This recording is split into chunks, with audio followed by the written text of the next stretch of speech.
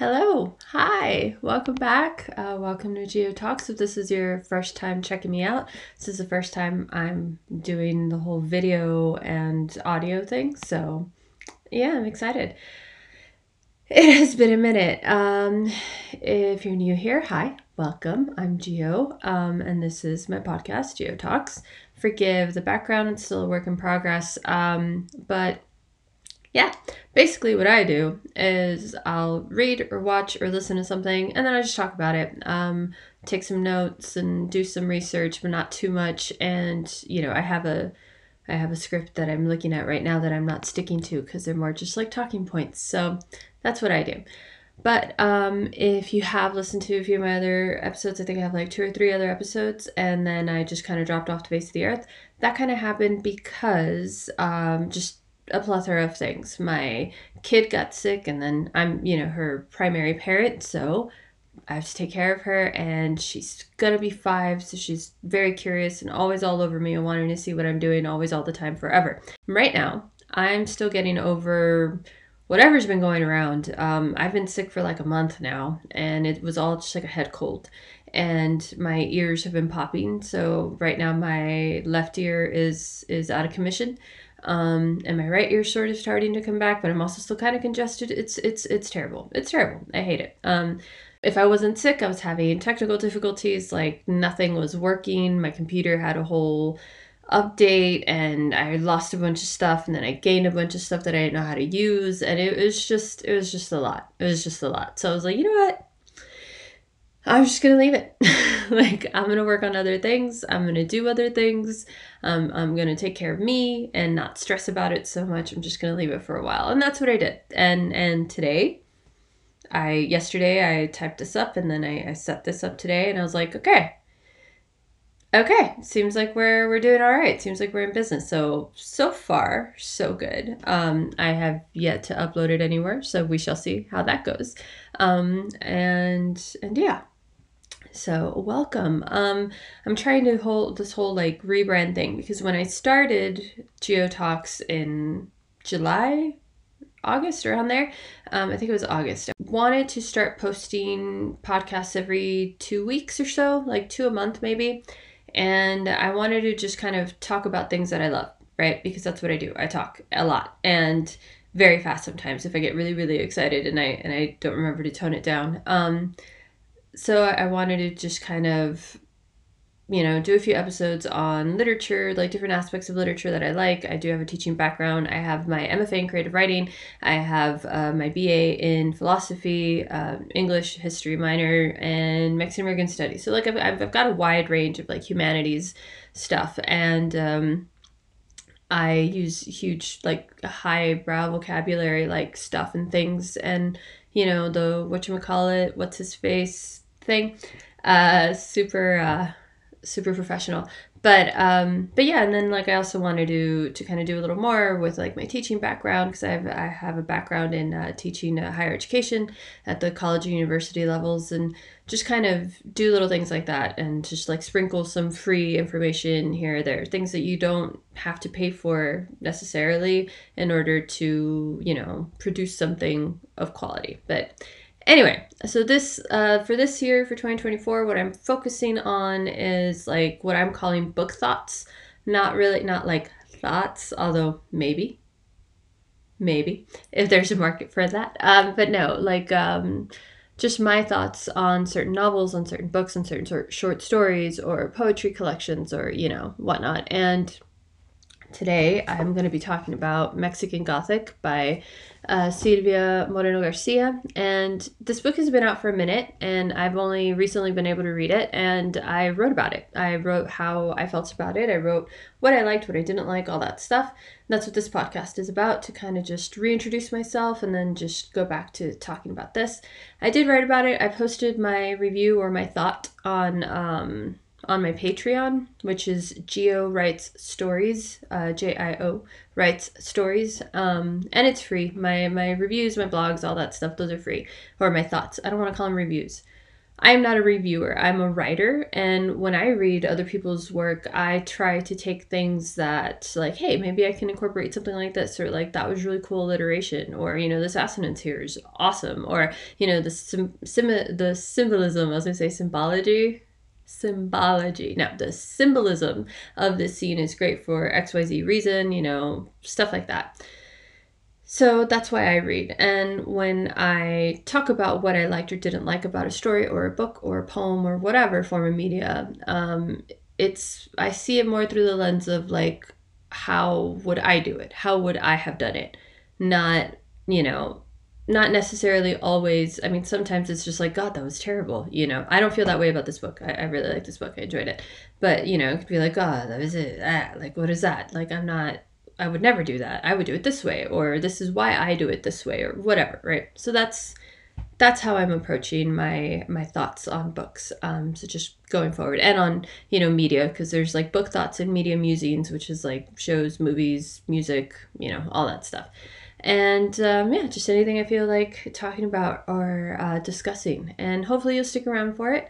This is a very long intro, but I hope it piqued your interest, and I hope you listen to the rest of this. So thanks.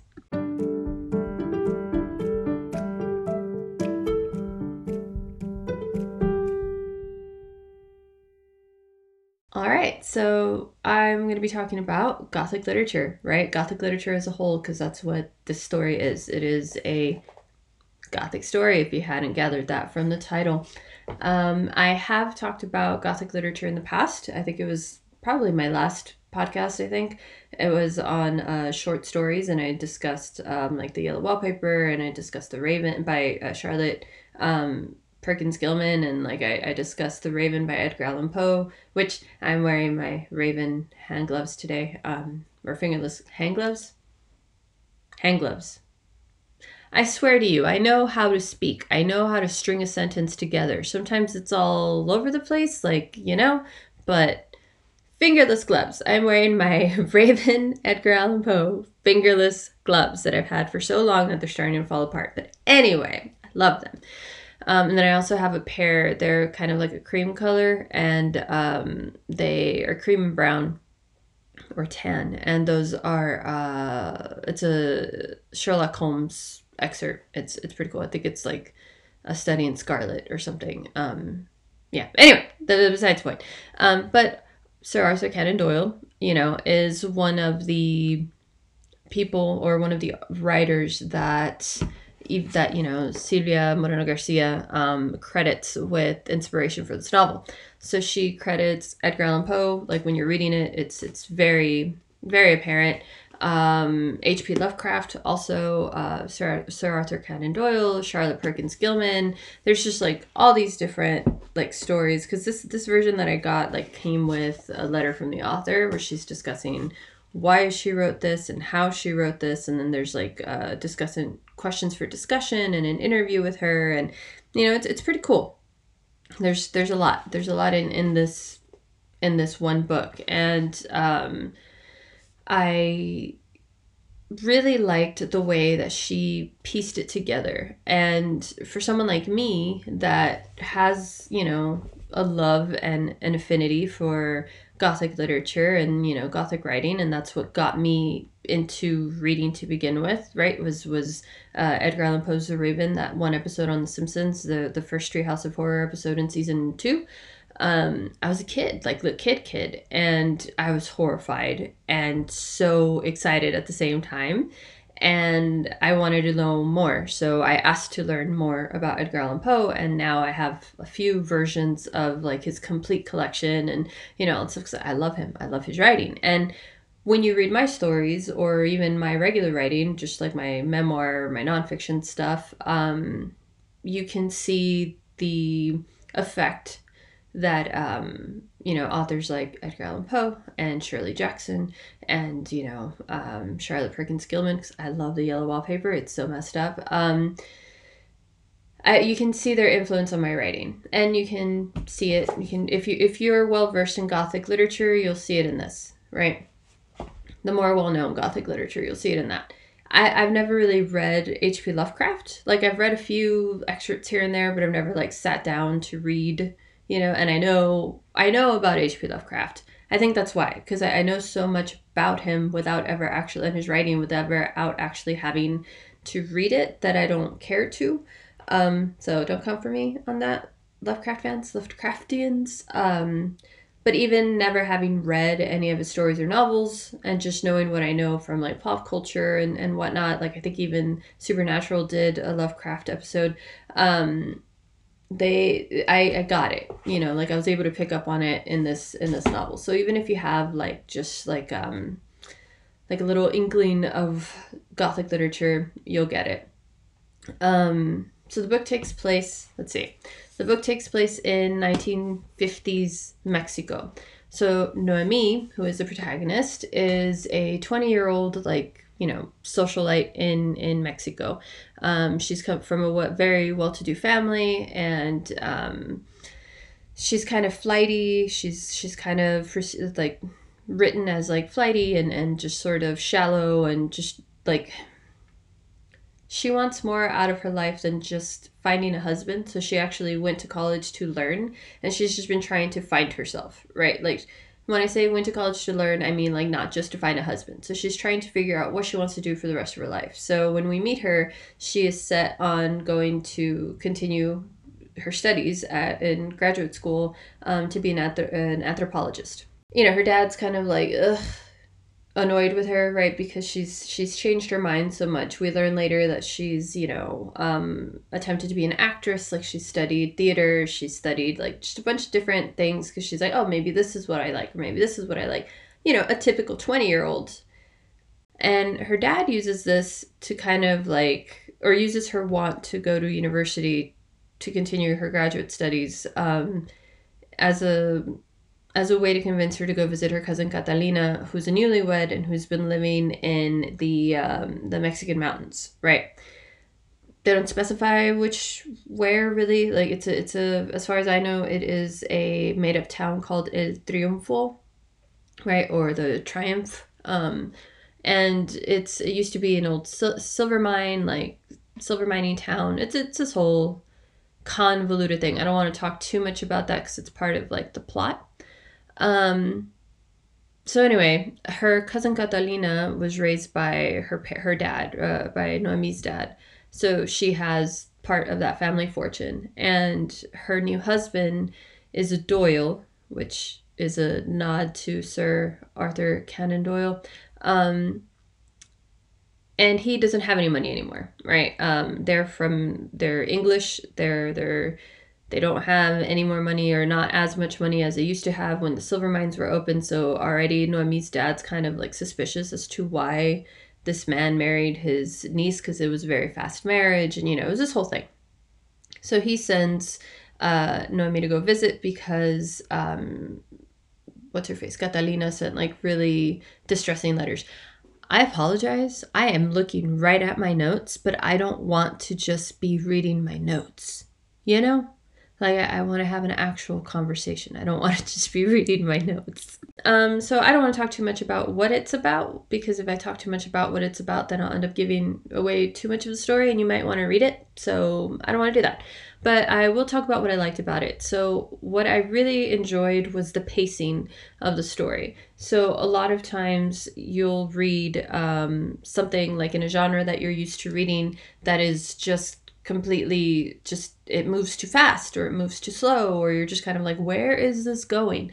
With this, because I don't want to make it sound terrible. I don't mean it in a bad way, but because it's so commercialized, and it was going to be so commercialized, it is very formulaic in that it follows like the pacing follows the Gothic literature or the Gothic story formula, right? Because when we think about Gothic stories, the main thing about a novel like this is that it plays on your sense of anxiety, on your sense of fear, right? Your desperation, your isolation, like those different things, right? It's not like a romance novel that, you know, has this, gives you this feeling of like longing and you know, just whimsy and whatnot. It's not escapism in the same way that like a high, you know, fantasy novel is, right? That might have some Gothic elements, that might have some romantic elements, But ultimately, high fantasy is escapism, right? Like you are, you're reading The Lord of the Rings or you're reading The Hobbit, and yeah, sure, there's like love and romance and there's like platonic love and romantic love in it, but that's not, and that's what's pushing the story through, right? Because without it, Sam and Frodo would not have, without like brotherly, platonic, maybe homoerotic, I don't know, that's a story for another time, conversation for a different time, love between Frodo and Sam, like that's what pushes the story, that's what gets them to succeed in destroying the ring, right? Is just that love that they have for each other, or the love that Sam has for Frodo, that he just like literally like, carries him to the mouth of the mountain so that he can, or the volcano, so that he can drop it in. But anyway, so it's pretty much what I'm trying to say about this is that the Gothic formula in this and the pacing in this, like it's very formulaic, much like a Marvel movie. What's expected to happen and win and whatnot, but it's still throwing you for a loop as you're reading it, because there are some things that you're just kind of like, what? Like the big family secret and just like how it's done and all that stuff. It's just, it's done really, really well. So I did like that. And what I really, really enjoyed were there's some dream sequences in there, where Noemi is being affected by what's going on in the house and whatnot. And what I liked about the dream sequences is that, they are like, they discombobulate the reader as much as they do Noemi. So at the same time, because, we're processing this through Noemi's point of view. And at the same time, like you're reading one chapter, it ends in a certain way, and then you're reading it and it starts to not make sense. And you're just like, what the, and you're, oh, it's a dream. Okay. And then like you go through the whole dream sequence and you wake up with Noemi, right? And she's scared and stuff. We know a little bit more about what's going on because we can figure out that it's a dream before she can, because obviously she's dreaming. And when she finally wakes up, like she's, freaked out, doesn't understand what's going on, doesn't know what the point of the dream is or what's happening or whatever. And we feel that with her, right? Like we're all freaked out, like what is happening. And I really like that. I really appreciate that. And I really liked the science behind everything that's going on, because a lot of times I don't think readers realize how much research goes into everything that's written, right? But especially into a novel like this, right? It might seem like a throwaway thing to, this is not what happens in this book, but, okay, like in Practical Magic, right? I haven't read the books, watched the movie, I'm thinking of the movie. So think about like the roses, right? When they start growing after they bury Jimmy Angelove under the rose bushes, right? And the next morning, the bushes have grown overnight. And then the detective shows up and he's like, it's a little early for roses, isn't it? Like if you were writing that in a story, the writer, the author, would have to know the science behind the best time to, grow roses and the best conditions to grow roses and how quickly you can grow them, so that it just kind of all makes sense with the rest of the story. Like we understand watching it that it's a supernatural element because we know it happened. But still, in having to read it, like if we were reading that, we would be like, oh snap, because it's like, I don't know, January. No, it's like May. I don't know. I don't know much about roses. Or how they would grow on, an island in, I think it's Washington. So I know how they would grow in Texas. And I know it's too hot for them to grow in Texas. So if I were to have a rose bush that was going crazy and growing from one day to the next in the middle of summer in my story, I would know, and the reader would know that I have a background in understanding how this climate works and how these roses would grow or wouldn't grow or what would happen and, stuff like that. And that is done really well. The science is done really, really well in this book, I think. And another thing that I really liked, the more I think about it, is the ending.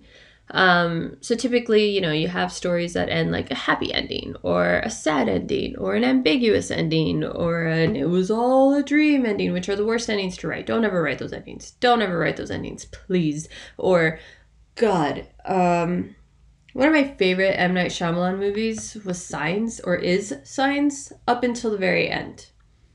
The whole everything happens for a reason thing is such a cop-out, right? So that, along with it was all a dream, or and then I woke up, or it was a vision that didn't actually happen, like it's what could have happened, and it's, don't, stop it. Stop it.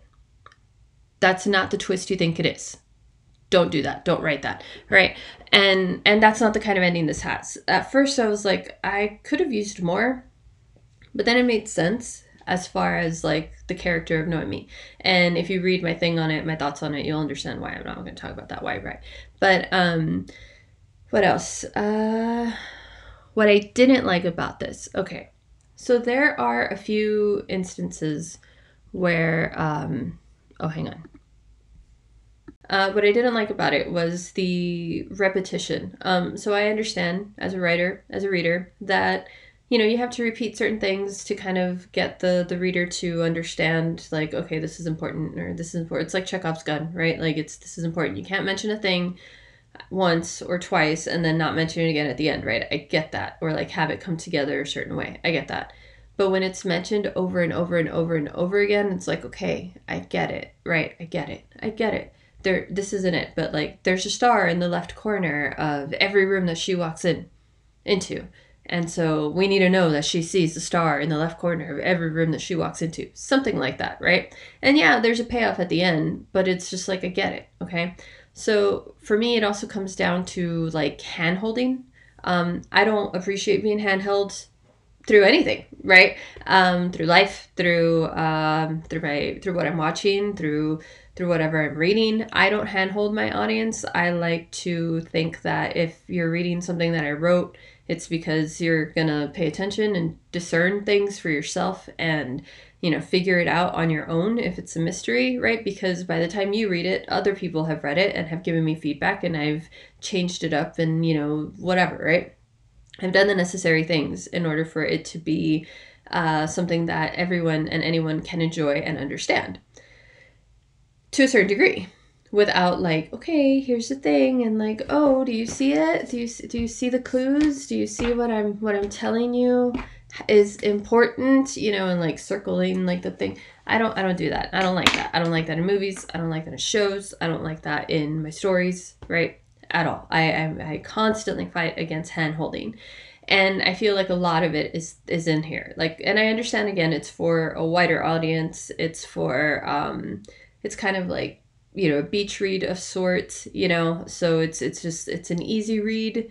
So I understand that it has to be easy to follow, and that, if you're handheld through it, you won't get lost in the plot. And I get it. But I didn't really like that. So, oh yeah. So it takes place in Mexico. It's called Mexican Gothic, about Mexican characters interacting with English characters, English-born characters. And there's mention of, and they started speaking Spanish. And she said this in Spanish, and he said that in Spanish. But there is no Spanish other than like a few words here and there. Like El Triunfo, I mean, that's in Spanish. And I think like one like medicine woman or something that she met, basically a witch, a curandera, that she meets, I think uses like one or two words. But everything else is just like in Spanish. And she said it in Spanish. And I'm just like, why don't you just write it in Spanish? But that's just thing that yeah. And then, oh, yeah. So there's this whole what I felt was a forced conversation on eugenics. And like the misogyny is like really forced as well. And I think for something like this, it's 1950s. It's a woman being sent to visit her cousin who's been kept from her family. Like it's understood in the implication, and I think it's one of those moments where, excuse me, the implication would have had a stronger impact than just actually sitting and outright discussing eugenics and eugenicists, and if that's the word for it, and like the misogyny that comes along with it. Because I mean, it's 2024. We deal with misogyny every day, right? And like to underline that and be like, oh, that's like he was being a misogynist, or whatever, that's not in there. But like that's a vibe that you get. And it's, again, I understand it's for a general audience. It's not meant to be picked apart in like a literature course necessarily.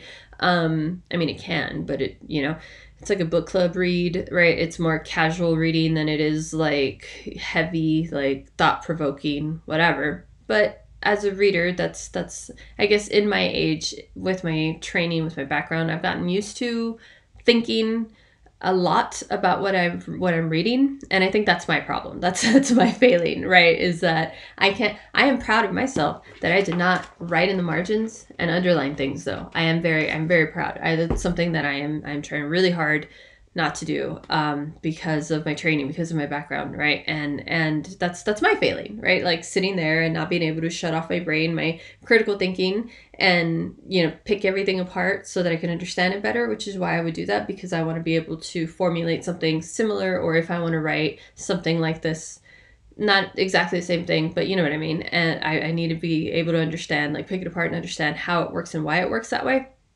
But that's on me. That's just why I didn't like it. But anyway, so how does this compare to how I craft my stories? So I don't use formulas when I write my stories, not because I think formulas are below me, but because I don't know how to function with a formula.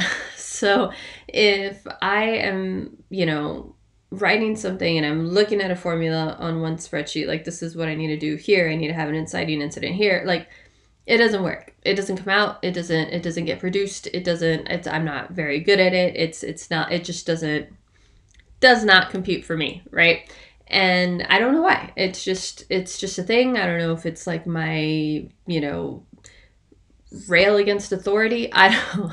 My stories come out better when I take what's really happening in my life, or what has happened in my life, and I infuse it with a fantasy element. So think like, demons and ghosts and werewolves and fae and, whatever, right? Skeletons. My writing, my fiction, my memoir, fantasy memoir stuff like that, that's how I write, and it's not formulaic, and my endings are usually mostly ambiguous. I don't have very many super duper happy and they lived happily ever after moments, right? Because life's not like that. And if I'm writing about something that's based off of my life, or something that has happened in the past, or that's affected me somehow, I'm not going to fake it and be like, oh, and they lived happily ever after. I can't do that, right? That's not genuine to me. It's not genuine to my reader. It's not genuine in general. And so, I don't really compare my writing as superior to anybody's, for one, or, especially to something that's formulaic. I'm actually really kind of jealous of people that can write, like stick to a formula and write through that formula, because it's difficult. It's like when I worked, I used to work at an ale house, and, it's all craft beer. It was all microbrewery. So it was all small batch beer. And they didn't really have any, they had some, macro brewery stuff, or stuff that got bought by macro breweries, right? Which would be like your Budweisers, Bud Lights, all that stuff. So microbreweries, they can have a formula, but every beer they make is going to, every batch is going to taste slightly different from itself. It'll have the same flavor profile, but they'll be you can have, this batch was made on Monday of last week. This batch was made on Monday of this week. The exact same beer. They're still fresh.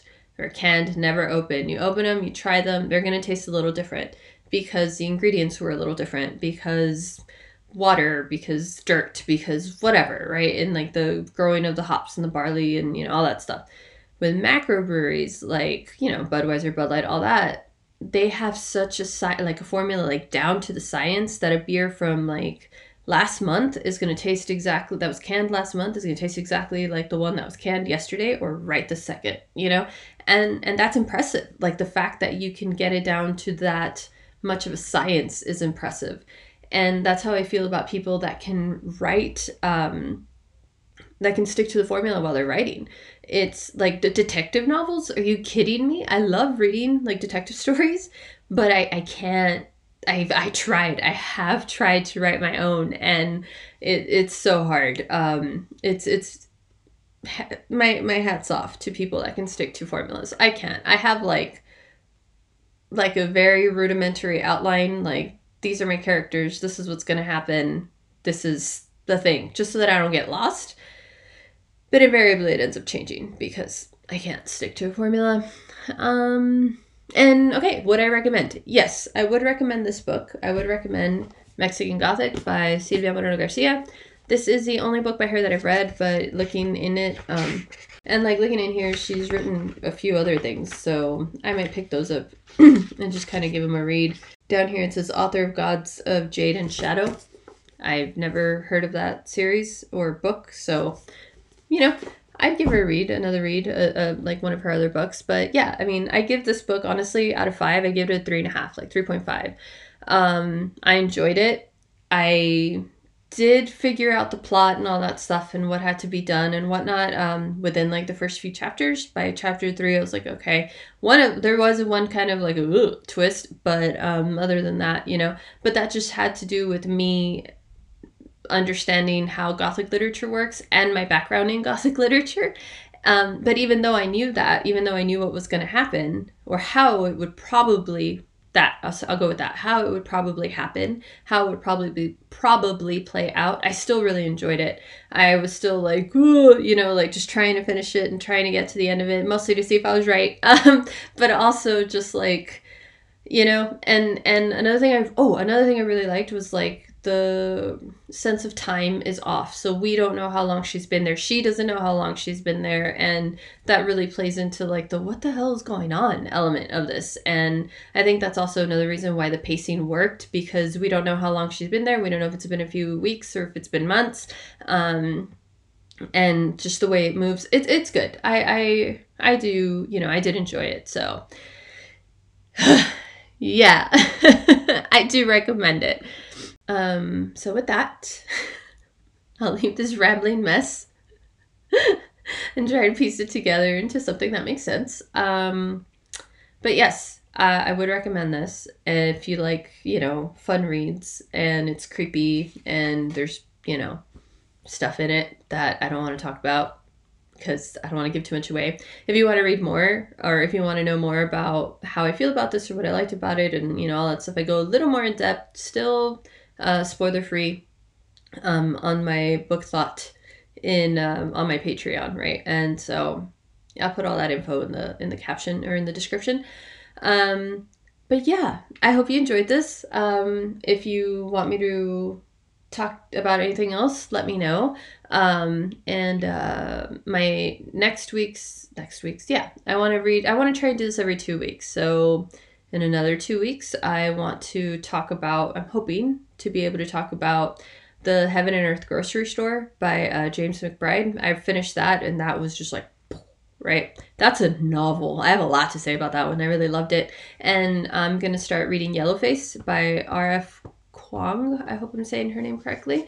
Yeah, I want to talk about those two not next week, but in 2 weeks, and hopefully get a better handle on all this. But yeah, anyway, I hope you enjoyed this. I thank you for being here and watching this with me. They're watching me fumble through this today. It feels really good to be doing this again and getting back in the swing of things and recording and, like my actual face and movement and stuff. So, the video is for my Patreon. So the video version of me would be on my Patreon, maybe clips of it on TikTok if I figure out how to do that, or on Instagram. But the audio is, everywhere. But yeah, so thanks for hanging out. And I hope I didn't offend you if you liked this book or other books like this, because that's not what I want to do. I just want to talk about it. So yeah. Anyway, catch y'all later. Bye.